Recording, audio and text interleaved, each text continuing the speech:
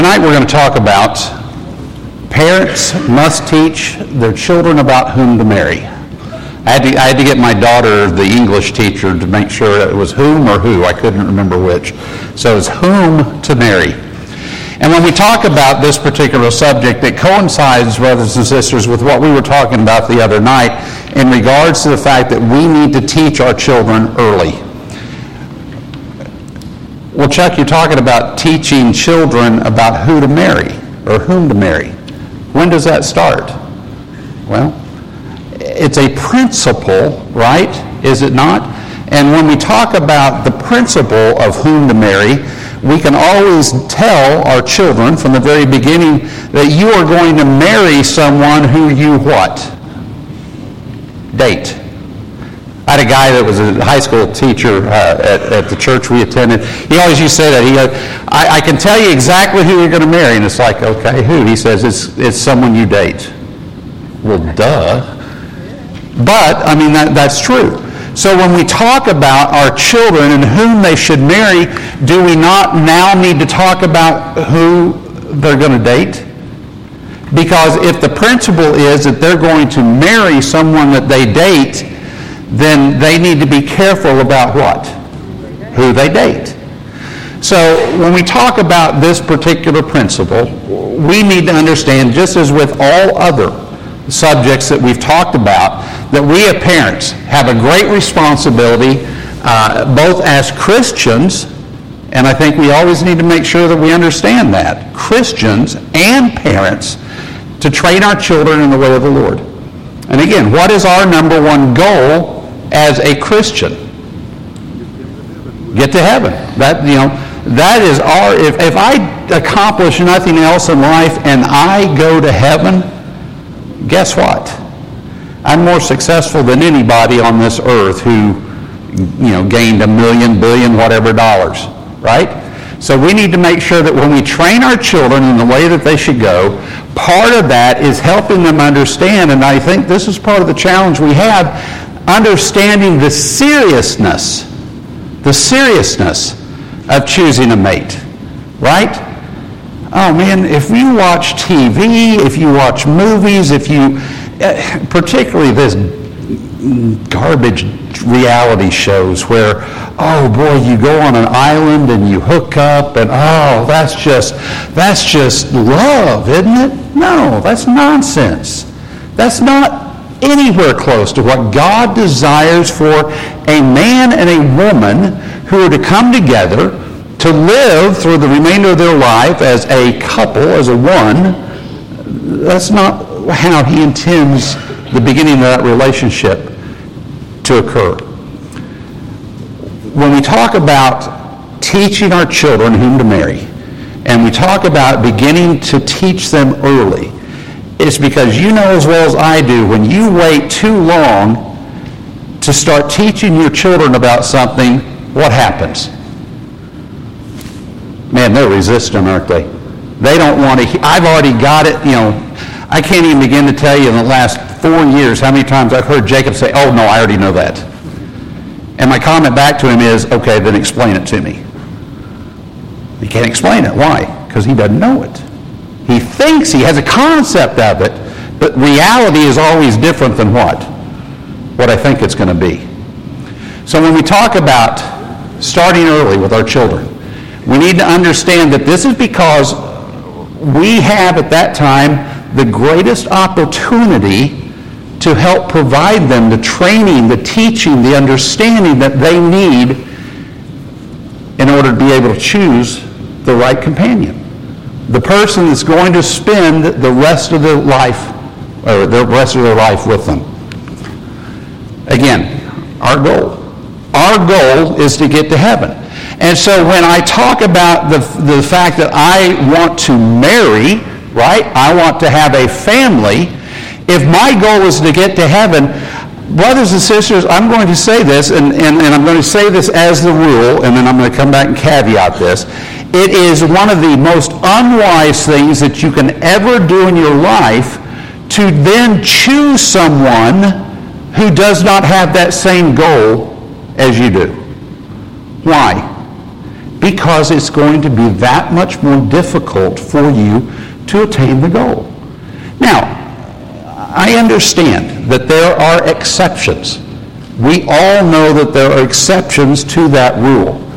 But what I'm going to tell you is, in the 20 plus years that I've been preaching or counseling, I can tell you the majority of the times when I have counseled with individuals who have married a non-Christian, that marriage is what? In deep, deep trouble. All they said, that if I married them, they would come to church with me, they'd study with me, they would become a Christian. And guess what happened? It didn't happen. Now, we're again, not saying that they weren't sincere, they probably were sincere.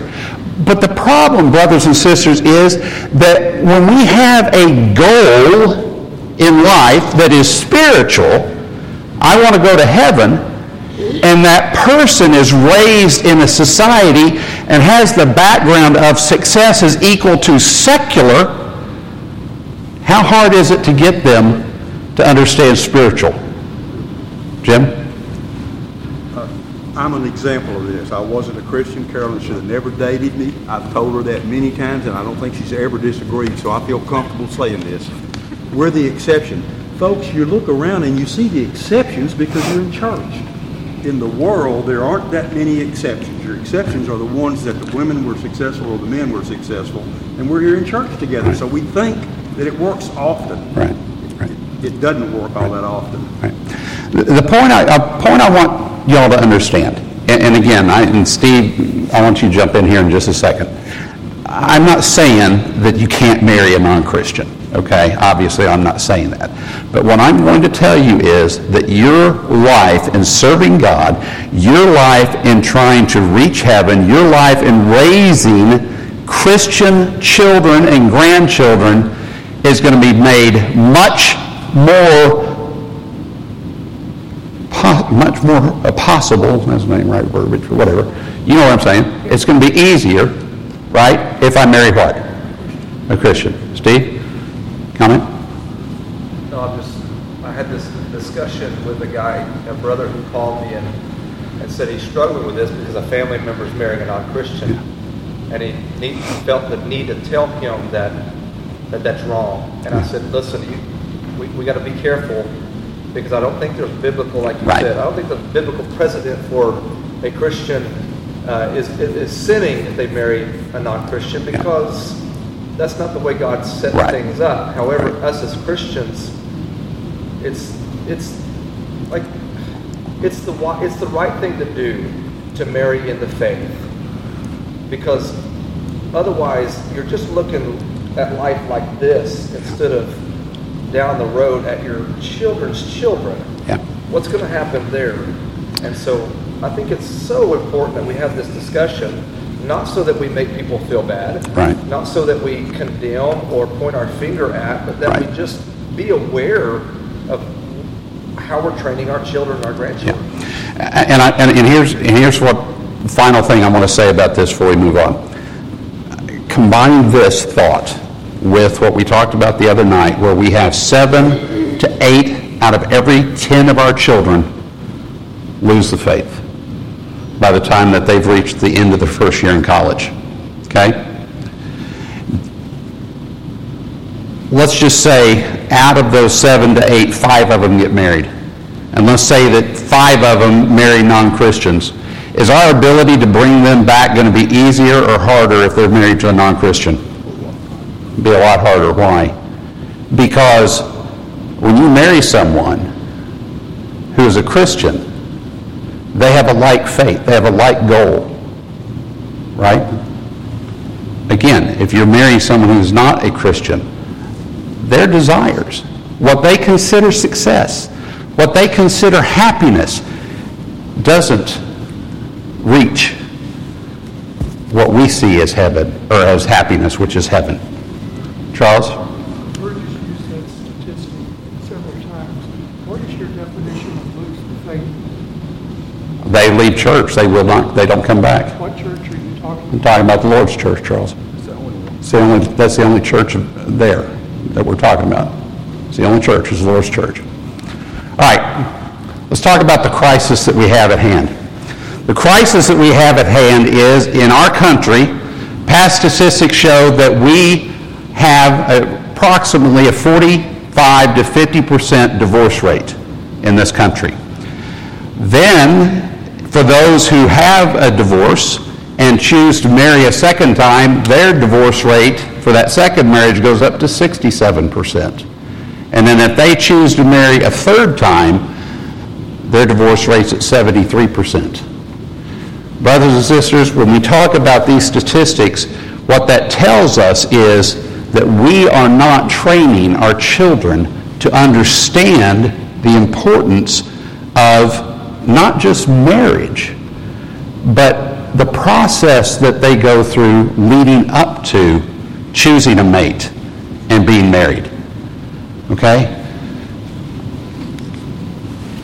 They need to understand certain values, certain aspects of the marriage relationship. They need to understand how God views the value, the great value of marriage. He sees a high importance in marriage, and we're going to look at several passages this evening that talk about it, beginning in Genesis, Matthew, Ephesians. So he sees a great value placed upon a marriage relationship. The marriage vow. Again, you go back and you look at the things that we talked about in class September through February this past year. There's a whole litany of things that go into the marriage vow. It's not just saying, I take you, and then that's it, right? There's commitments. There are responsibilities to each other that are, again, ordained by Scripture. They're not man-made. They're God-ordained, and we need to understand what they are. The Christian man has a very specific role in marriage that they need to ensure that they undertake, as does the Christian woman. And let me say this. I grew up in the church, and my dad was an elder, and my mom, I never even understood what women's lib and equal rights and all that stuff was through the 70s and 80s, okay? Because my dad put my mom on a pedestal of she is on equal of importance in this relationship with me. And it goes back to what Steve was talking about last night. Did you ask your mom? Yeah. What did she say? Okay. That's what we do, right? So the role of a Christian woman is important. And we cannot allow society to dictate to our children what they view the role of a woman in marriage is, and have that be what our children understand. Our children need to understand that there are keys to successful marriages. Right? There's keys to successful marriages. And again, we've talked about some of them this week. There's also failures in marriage. And can I tell you, and again, I will go back to, in my years of counseling, I have never used any book in counseling with anybody other than the Scriptures. I mean, I know there's a lot of great writers out there, and I know there's a lot of men who are a lot smarter than I am. But brothers and sisters, when you talk about something that God ordained, which is marriage, can I tell you that He's going to provide you every answer you ever need in order to make that marriage work? We don't need men to tell us how to be successful in marriage. And we need to talk about what the Bible teaches about being a father and a mother and a team. Again, it goes back to part of what Steve was talking about last night. And again, there's a plethora of subjects that we could talk about, again, helping our children prepare to be married. Why is it so important, the marriage relationship? Well, again, you go to look at Scriptures. Marriage is primarily a what? A spiritual relationship. It's more than just a union of two bodies coming together, right? We're talking two souls that God has said to leave your father and your mother, and the two shall become what? One. And Peter talks about the fact that they are joint heirs unto salvation. So when we talk about marriage, it's much more than just two people coming together, living in a house, and trying to adjust to bathroom schedules and shower schedules and all these other schedules, right? We have a purpose as one in a spiritual relationship with God to affect those around us and help each other get to heaven. Why? Because, brothers and sisters, if we talk about the marriage relationship as God has it, as God desires it, this is what it's to look like. The man has an individual relationship with God. The wife has an individual relationship with God. The husband and wife have a relationship with each other, and they both, as one, have that relationship with God. Okay? When we talk about living our lives to please God, when we're talking about the marriage relationship, it's not just me trying to live right for God. It's what? My spouse trying to live right for God, and then we as that spiritual unit trying to live for God. Turn with me to Genesis. Look with me in the 2nd chapter.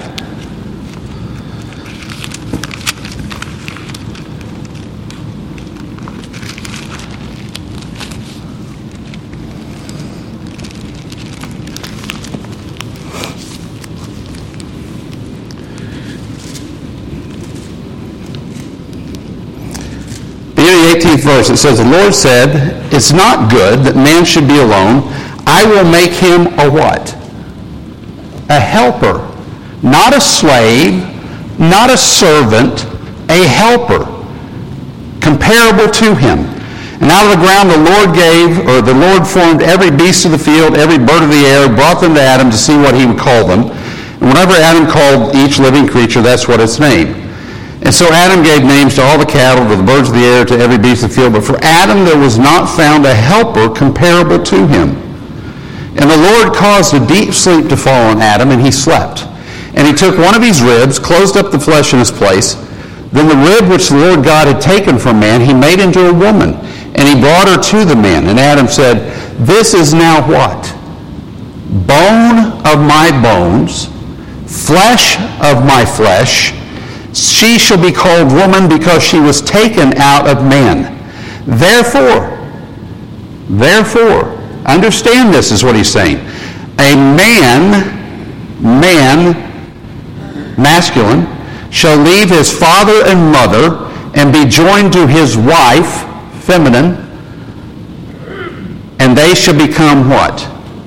One flesh. Man, so let's clear up one thing really quick here. In a world who says homosexual marriage, transgenderism, all this other perversion that they throw out on the table, oh, that's just society, that's just us becoming advanced in our thinking. No, what that is we're becoming more perverted in our society, and we're sinning against God. When we talk about the husband and the wife relationship, God has never made an exception. One man, one woman shall leave their father and mother, and the two shall be joined as one flesh to serve God, to live for God in the manner in which God has prescribed for the remainder of their life. Notice also, he doesn't say one man and one man, one woman and one woman. Again, every example, one man, one woman to be joined together. Brothers and sisters, you have to want to disobey God in order to misunderstand that. Because there's just no other explanation out there. So let's just talk about some principles. And most of them are in this handout I gave you. I'm not as smart as Steve. I can't narrow my outlines down to one page. Sorry, bud. It's 4 pages. That's all the best I could do. But I want to talk about some principles that, when we talk about teaching our children about whom to marry, how do we help drive them to the right understanding and to be successful in pleasing to God? Well, first is They need to marry for love. Okay? Now that may sound like a totally ridiculous concept, but brothers and sisters, how many times have we seen people marry because of physical attraction? How many times have we seen people marry because of mutual friends or mutual likes, or even in some cases dislikes? Okay? And at some point, what happens to that? It's gone. It fades away. You know what? She doesn't look as good as she did 10 years ago, or he doesn't look as good as he did 1 year ago. Yeah, see, I tried to get myself out of that. The woman aged a lot better than the man did. All right? Okay? What I'm saying is, when we talk about whom to marry, we need to make sure that we're marrying for the reason that God tells us we are to marry, for love. Look at the 3 basic obligations that we have in Scripture. They're to love God, we're to love our neighbor, and to love ourselves, right? And what does the passage tell us about loving our spouse? You're one, so you got to love her. Yeah, you're one, so if you love yourself, guess what? You love them too. Because love's so basic, I am a firm believer that no marriage can be truly what God designs or desires for it to be unless the 2 people involved truly have the right relationship with God, each other, and with themselves. You know anybody who hates themselves? There are a lot of people out there, right? Unhappy people in life. They don't like themselves. And can I tell you that if I don't like myself, what? I'm not going to like anybody else either. Right? I'm not going to like anybody else either. So we need to make sure that we truly love God and we're looking at each other and ourselves in the manner in which God looks at us. Okay? Now, I want to tell you, Lynn and I have been married for 32 years. And I know this is going to be shocking to some people, but we have had some knockdown drag-outs through that time. I know it's amazing, isn't it, Tim? You'd have never thought she was that mean. She's here tonight. She's here, but she's way over there. All right. No. And the reason that we had the problems, the challenges we had, and I'll raise my hand, it was me. Guess what? I didn't look at her as God looked at her. What did I look at her as? Huh? My wife. You're supposed to do whatever I want, whenever I want, however I want, right? Right? No. The 2 shall become one flesh. God created a helper, not a servant. God created a helper, not a slave. And so my love for God, if it is right, and Steve mentioned this the other day, and he's right, if this relationship is not right, this relationship can't be right. So I had to get my relationship with God right before my relationship with my wife became right. And can I tell you that when my relationship with God wasn't right, I didn't like myself. Because I knew my relationship with God wasn't what it should be. Right? Right? Brothers and sisters, when we try to build the foundation, regardless of what it is, if we're not building it upon our relationship with God, then we have absolutely no ability for that relationship to be successful. It's going to fail. And it's going to fail when God's given us the ability to make it right. Why is love so great? Well, the Bible tells us that love is greater than hope, greater than faith, 1 Corinthians 13. Love's the fulfillment of the law. Jesus came to this earth because why? He loved us. God so loved the world that he gave his only begotten Son. Christ came to this earth because he loved us. He shed his blood because he loved us. So that love, when we talk about Ephesians 5 and it compares the marriage relationship to Christ and the church, we see that sacrificial love, that willingness to die so that we might have a hope of eternal life. So when we truly love another person, as God would have us to love them, how are we going to treat them? Just like we want to be treated ourselves, right? Okay? And there's too many marriage relationships that this is where they start getting off track. Where there starts to be an unspoken hierarchy in the household. And then it starts causing conflict. Love is great because it's right. Love is great because it's right. When a person truly loves God, we're going to obey what the will of God is, right? When we obey the will of God, we believe, we obey, we're obedient to all that He commands of us. And again, that is studying to ensure that we are having the marital relationship as God has defined it in Scripture. If God hadn't given us the understanding of how to treat each other, where would we get an understanding of how to be married? Each man would do his own. Each man would do his own. See, again, this goes back to the chaos and anarchy that we were talking about on Monday night. All right? If there was no God, if there was no morals, if there was no law, but God has directed us. And let me be perfectly clear here. When we talk about the Scriptures and we talk about how God has defined marriage and how God tells us to treat each other, brothers and sisters, it's not just for Christians. Right? All men are amenable to the law of God. And so when He tells us how to be married, how to be husbands and wife and pleasing to Him, that's applicable to all. Love's great because without it, even great things lose their value. Turn with me to 1 Corinthians 13.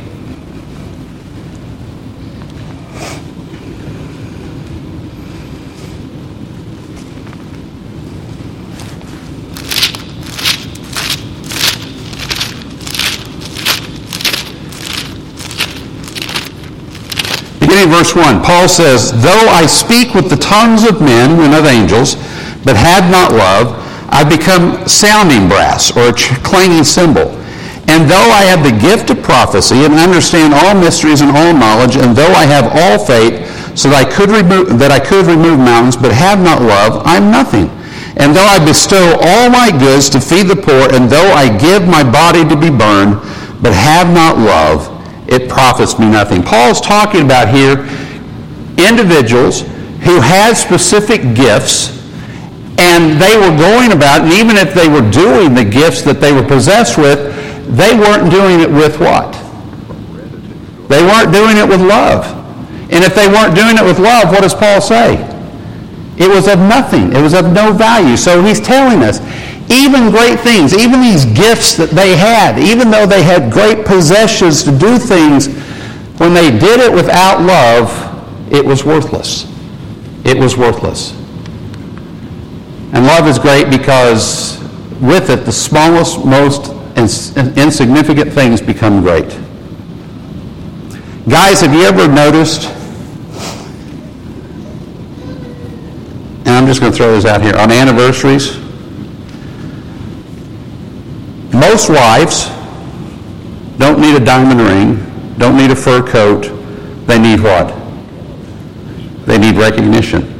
They need an understanding that you love them, right? That they're important to you. And so the most insignificant thing that you might do becomes great. Becomes great. That's the type of relationship husbands and wives need to have. Not one that is built on what have you done for me lately, not built on what have you bought for me lately, not on what you're promising to do for me in the future, but the fact that in the present, here and now, you love me. I know you love me. Not just words, but actions. Okay? And we're not talking, let's back up. We're not talking sexual actions. All right? We're talking about other stuff on top of that. Okay? Little things that can be done in order to help improve the relationship. Love's great because when you have it, you'll do other things you should do, provided you know what to do. Ladies, admit we're dumb. Men, for the most part, are dumb, right? Come on, Rose, you can admit it. Sometimes we don't know what you want us to do, okay? Don't even suspect. Don't even suspect. Communication. Communication's got to be a two-way street. If I don't communicate to you, if you don't communicate to me, what are we left with? Suspicions. Right? And when you have suspicions, that causes the feeling of love, feeling of security to be what? Inhibited. Inhibited. Be less. You need to make your wife happy. Wives, you need to make your husband happy by doing just the little things. And love is great because it has such transforming power. Again, go back and think about the gospel of Christ. The story of God's love for man, his power to transform, and I use myself as an example, a drunk into what? A servant. Right? Hey, I grew up as an elder son. I knew better. And for that period of time when I was a drunk, guess what? I hated myself because I knew that I wasn't being what God wanted me to be. But you know what? I still remember that in the passages it tells me how to bring myself back to Him through Him. His love provided that ability. True love has the power to transform, and I want you to listen to this, fighting, bickering, fussing, fuming husbands and wives into people who can build their marriage into a happy one. One of the things I always tell people in counseling is, I don't care which one of you gets home first in the day from work.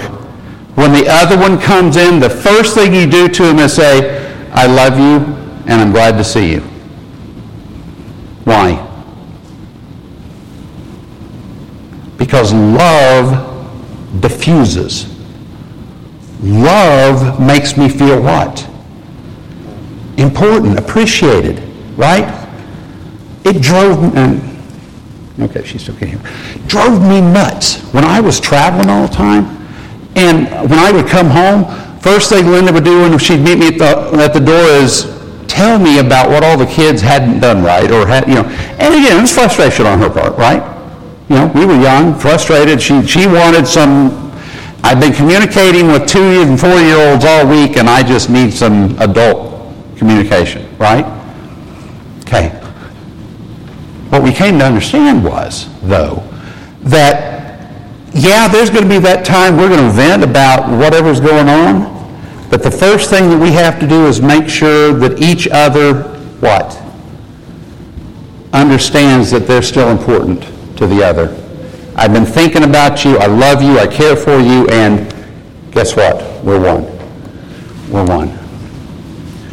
Love opens the door to a life of happiness on this earth. If you can't build or have love in your marriage, what's your marriage like? Do you want to go home? Difficult, isn't it? It can be extremely difficult. And then we know that opens up a bunch of other challenges. And as we grow in love for God, for each other, and for ourselves, our marriages are going to be greater and greater, stronger and stronger, and can I say that they're going to be more influential in the world than we can be singularly. Because people are going to look at us and say, what's so different about y'all? Why are you able to get through the pitfalls of life when 50% of the other people can't? All right, let me stop there. Questions, comments? I've got a couple of questions for you. You put those statistics up on the screen there when you first started. And out of the percentage of failed marriages, okay, applying that to the church, are there any statistics on the number of failed marriages in the church when the marriage was of two people of the Christian faith, members of the church? Are there any statistics on that? Keep me if I'm wrong, but the last statistic I saw was 46%. It's real close to the Church's divorce rate was very close to the national average. I'm talking about. Yes. They married. Yes. Both members of the. Yes. Okay, but my second question was, we're talking about the 7 to 8 kids leaving the faith first year of college. Mm-hmm. Are there any statistics in regards to them being children of marriages of faith or not children of marriages of faith? The statistics, again, and Steve, correct me if I'm wrong, the statistics I saw that out of the 7 to 8, it was 5 to 6, both parents were 5 to 6, so that's were 7 to 8, Christians, so 5 were to both 6. Christians. Yeah. Both parents were Yeah. members of the church. Steve, you have any different? No, that's about right. Yeah. There's several actual books out now Yeah. on the research, Yeah. and so it's pretty steady in the numbers. We're doing a good job of getting close to the world. All right, let's move on. So, the first thing I would say, again, marrying a Christian. Again, the Bible stresses the oneness in marriage, and again, the difficulties that we have when a Christian marries an unbeliever. Again, because if I am to grow closer to God each and every day, if I, go to Galatians 5, fruits of the Spirit, how easy is it for me to grow in the fruits of the Spirit if I'm walking alone? You know what? There's another section there in Galatians 5 called what? Works of the flesh? Okay? When you have a situation where you have a Christian and a non-Christian together in the singular environment, and push comes to shove and fighting ensues and all that, where are they more apt to end up falling? The works of the flesh or the fruits of the Spirit? Unfortunately, brothers and sisters, it's the works of the flesh. And so we need to make sure that we're doing all that we can to not only ensure our spiritual growth, but also the spiritual growth of our spouse. Nothing is more important. Again, passages here, Matthew 6:33, Colossians 3:1 and 2. Nothing is more important to God than our spiritual growth. When one partner is a Christian and the other one's not, how do we worship? How do I truly worship God in spirit and truth together? Okay, now, I again understand that there are some couples that come and they worship, right? But if we're, again, continuing the long haul of not willing to become a Christian or not becoming a Christian, is that a burden? Again, the attitudes that they have about what we do in the Lord's church. We're unique, right? A cappella singing versus instrumental music. Taking the Lord's Supper every first day of the week as opposed to what? Some that take it once a month, once a year, twice a year. Okay? Again, we have to be careful that we're not allowing ourselves to degrade in our faith because of this relationship.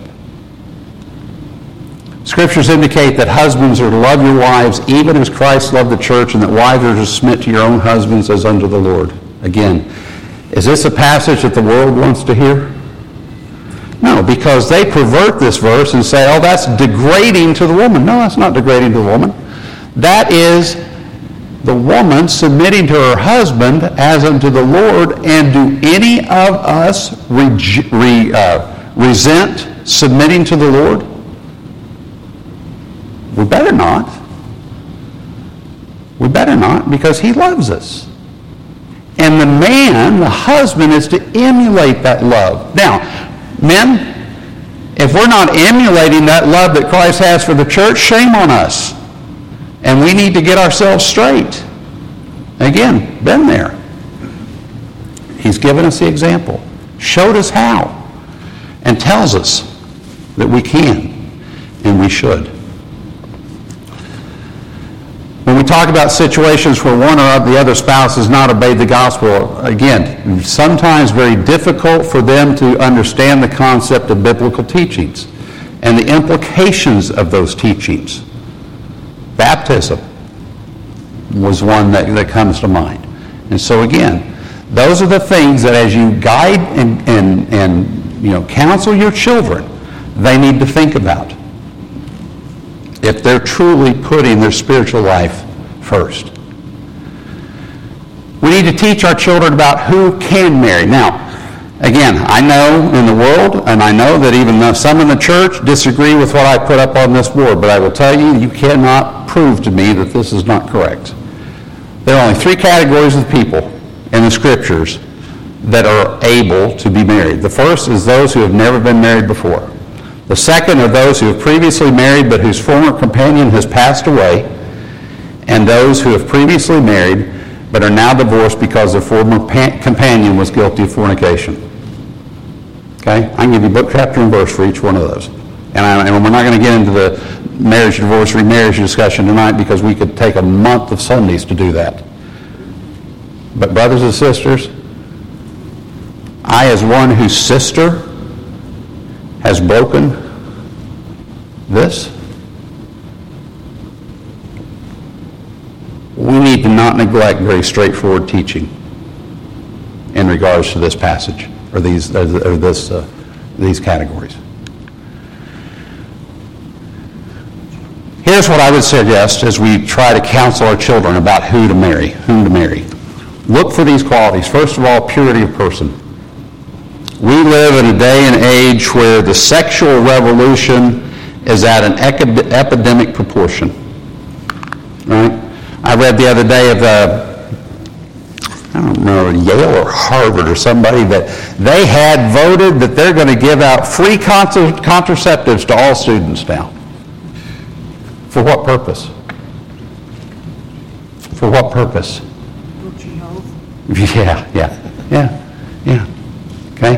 Brothers and sisters, we need to do a job in helping our children understand the sexual relationship and where it is allowed in our lives. And it's where. Hebrews 13:4 says, the marriage bed is what? Honorable. And when we talk about fornication, we talk about lasciviousness, we talk about all these things, all of those we can trace back to events that the world says, it's okay. Right? But it's sin. It's sin. Go back and look at Genesis chapter 39. Joseph refused to commit fornication with a woman who sought to seduce him into a highly immoral situation. What was his comment in verse 9? How then can I do this great wickedness? Right? And he didn't leave it there. What does he say? And sin against God. Brothers and sisters, we have a mentality in our world where if it's not seen, it doesn't count. If it's not known, it's not sin. And brothers and sisters, that is absolutely false. God knows not only the intent of our heart, but the actions that we partake in. And when we talk about wickedness, which is Satan born, we need to understand that it is sin against God. And I don't care if my wife knows, my husband knows, my mother knows, my father knows, my preacher knows, the elders know, it does not matter. It's sin against God. And the problems that we've had so much in our families over the last 2 generations is we do not talk to our children about sex.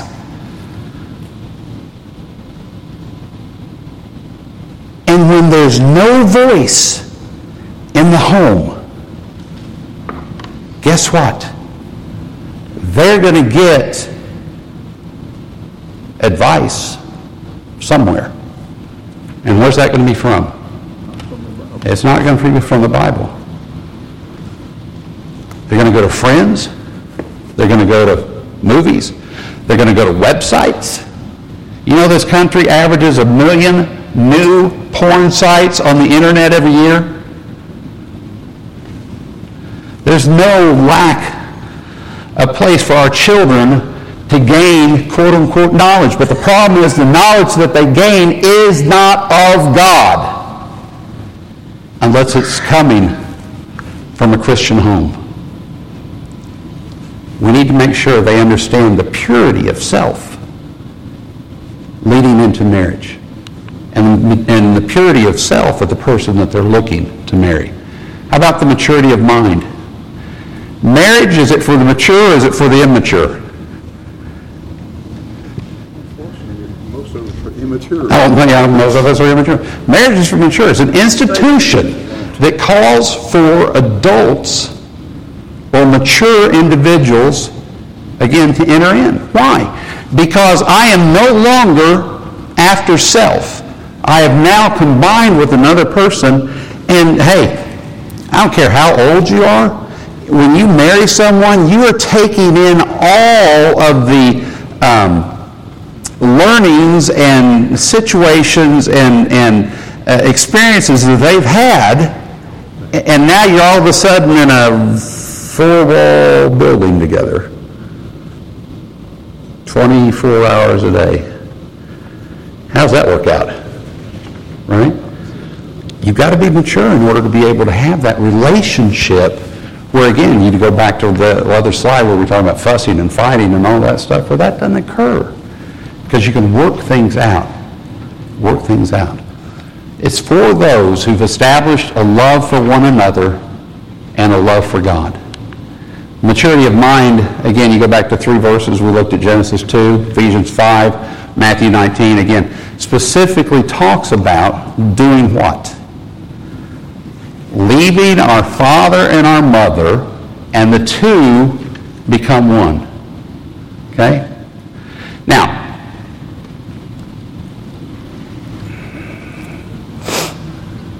when I was a kid, my dad was a farmer, and we lived right across the road from my mother's parents. And I can't even begin to tell you the number of nights in my life where I would wake up in the middle of the night screaming, yelling, crying, slamming. And when I heard the slamming, I knew what was happening. Mom was on her way across the road to Mommy and Daddy's. Okay? Brothers and sisters, you never lose the desire for the counsel of your parents. You never lose the desire for the guidance of your parents. But when you become married, your parents are not a part of that family house. And if you cannot be mature enough to put your parents in the proper place, which is parents, I love them, I'll seek guidance from them, but I will not allow them to interject themselves into every fight and every feud and every issue that me and my spouse have. Can I suggest to you you're not mature enough to be married? God calls for you to create a separate home and to live in a manner which is dictated by Him. You know, we can look at a number of different characteristics of immaturity. Selfishness, marked by ingratitude for the love and devotion shown to you by your spouse. You ever, seen people that one spouse will just do everything under the sun for that spouse, and she's like, okay, fine, whatever. That's ingratitude. Someone who demands to have their own way and will scream or say hateful, hurtful things to get their own way, or they'll have little or no sense of responsibility or obligation. Brothers and sisters, if we have our children looking at somebody that fits this mold to marry, can I please beg of you to yell at them, stop. Stop. And let's look at what the Scripture teaches. Also, immaturity is characterized by the inability to meet conflicts or problems of life without bad emotional reactions. Again, how many times have we seen through the years, relationships ending in anger and jealousy, violent tempers, physical altercations? Again, if somebody's like that, he'll change, right? He'll change after we're married. No. If anything, the pressure of marriage makes this situation worse.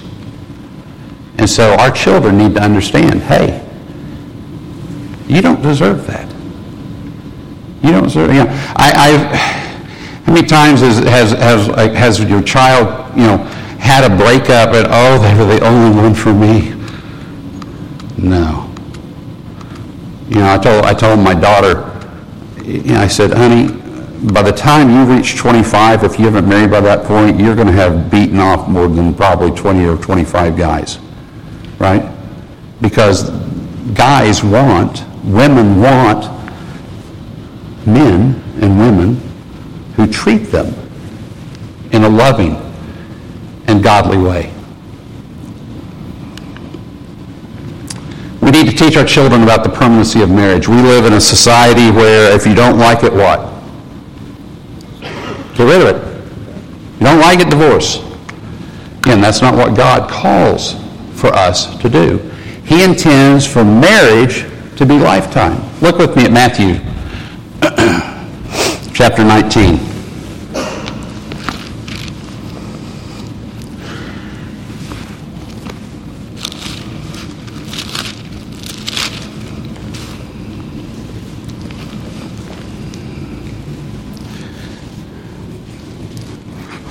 Verse 1, now it came to pass when Jesus had finished these sayings, he departed from Galilee and came to the region of Judea beyond the Jordan.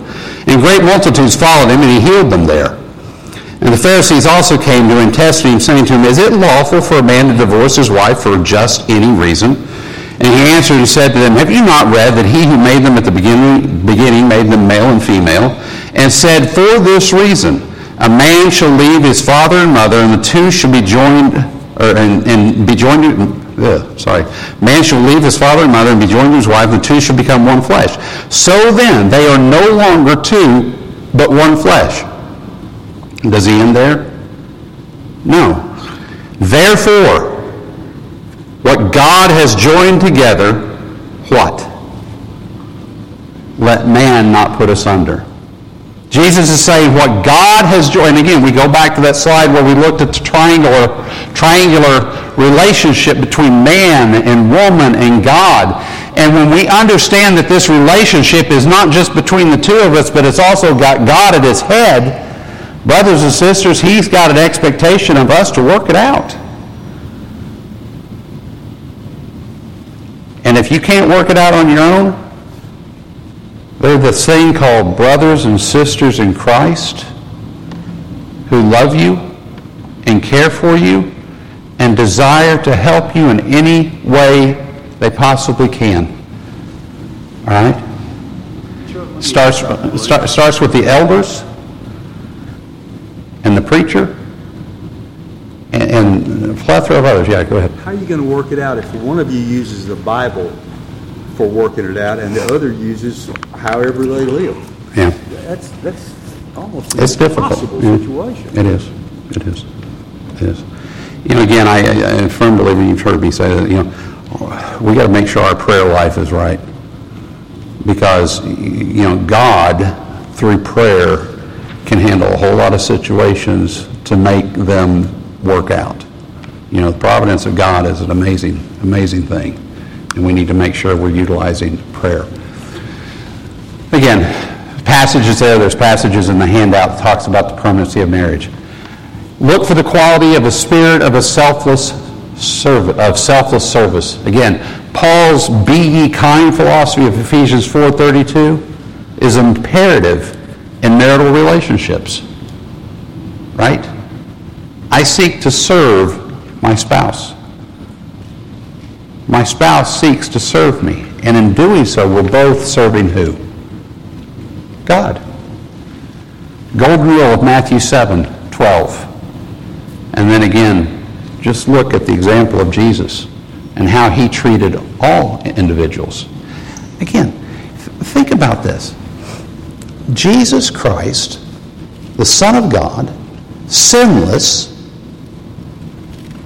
one of the last phrases he says on the cross regarding those who had put him on that cross was, Lord, Forgive them, for they know not what they do. Man, if he can forgive people that nailed him to the cross, who am I not to be able to forgive in a human relationship, particularly with someone who's my wife or my spouse? You got to look for the qualities of trust. Brothers and sisters, nothing will kill a relationship faster than marrying someone who has continuous jealousy issues. Trust. Proverbs 31, look with me there.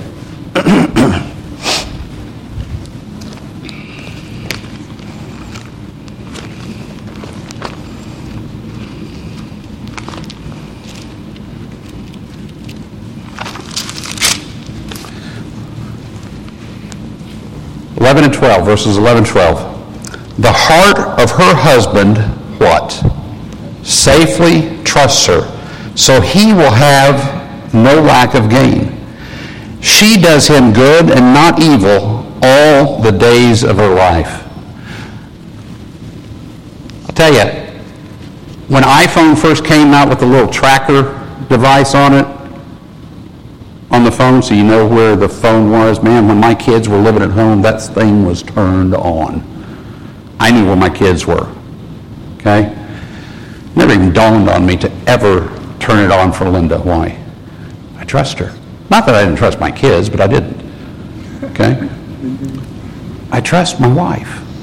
My wife trusts me. There's not ever a concern or a question about where or what we are or what we're doing or where we're at. We've got to have that kind of trust in our marriages. And that, again, I'll be honest with you, when I was traveling all the time, I couldn't understand where Linda had some real trust issues. And she'd been, right in worrying about that much separation. And, separation does not make the heart grow fonder. Right? Huh? Out of sight, out of mind. That's right, out of sight, out of mind. But that's what our marriages have to have as a quality. It has to be a complete and total trust. Because again, knowing that we are each reaching for that goal of heaven. And again, we go back to, if we both aren't reaching for that goal of heaven, if your goal is not heaven, what is your goal? What is your goal? Whatever you want. Okay. And if it is whatever you want, then can I suggest to you you're wasting your time? Because, hey, you may attain it, but what? You're going to lose it. You're going to lose it. Better enjoy it. It's short. Yeah. Loyalty of love. Loyalty of love. Should never have to worry about whether your spouse loves you or not. It should be the type of love that Christ has for the church.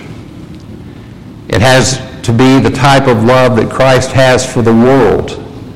It's the type of love that Paul talks about in 1 Corinthians 13 and all the qualities that go, patience and kindness and all those things he talks about. And it's the kind of love that is the bond of perfectness. And it should be a fervent love and one that freely pays its binding obligations. I don't ever ask Linda to do something and her response back to me is, well, what are you going to do in return? That's not how the relationship works. That's not how a godly marriage works. I do, she does, we do, and it's because of our love for each other. You need to have the proper respect for marriage and the roles that the husband and wife are given by God. Again, there is no justification in what the world says regarding a wife's role in a family. They say that she is underappreciated. She's, shown to be lower than man. Well, okay. Well, the husband is head of the wife, as scriptures dictate. as Christ is the head of the church. But brothers and sisters, if your husband is loving his wife as Christ loves the church, there should not be any resentment on this relationship. The husband's to love the wife the way Christ loves the church. And again, this is not a dictatorial, this is not a tyrannical, it's not overbearing, it's not unreasonable in nature. It's a, I love you, and I'm fulfilling my role that God has called me to have.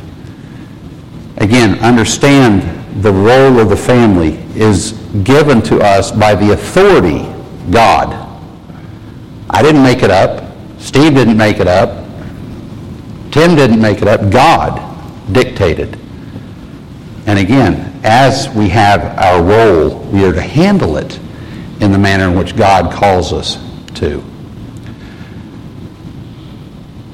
And they need to have a spiritual attitude predominant in their life. Again, we talked about the triangular relationship, God, husband, and wife. And again, you know,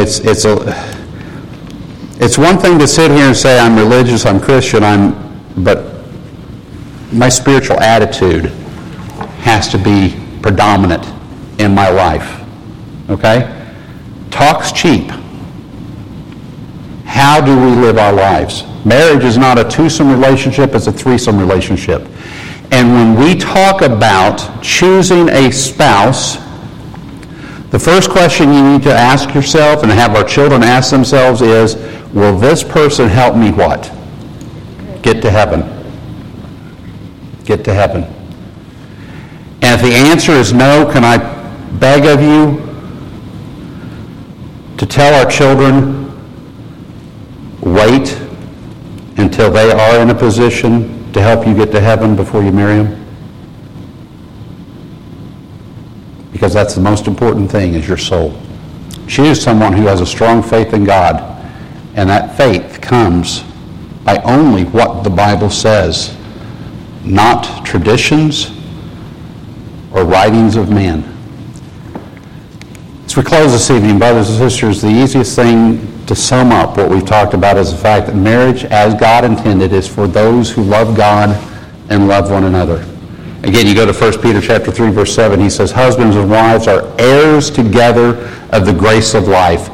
If one is not a Christian, if one is not faithful, this cannot be possible. No other way can we live in a blessed relationship. And again, hey, the way God designed marriage, it is supposed to be like heaven on earth. Right? Our spouse, our relationship, and our children, it is supposed to be a preview of what we will see in heaven with all those that have gone before us. And that only comes by walking in the ways of the Lord. And that's not just one of us. That's both of us.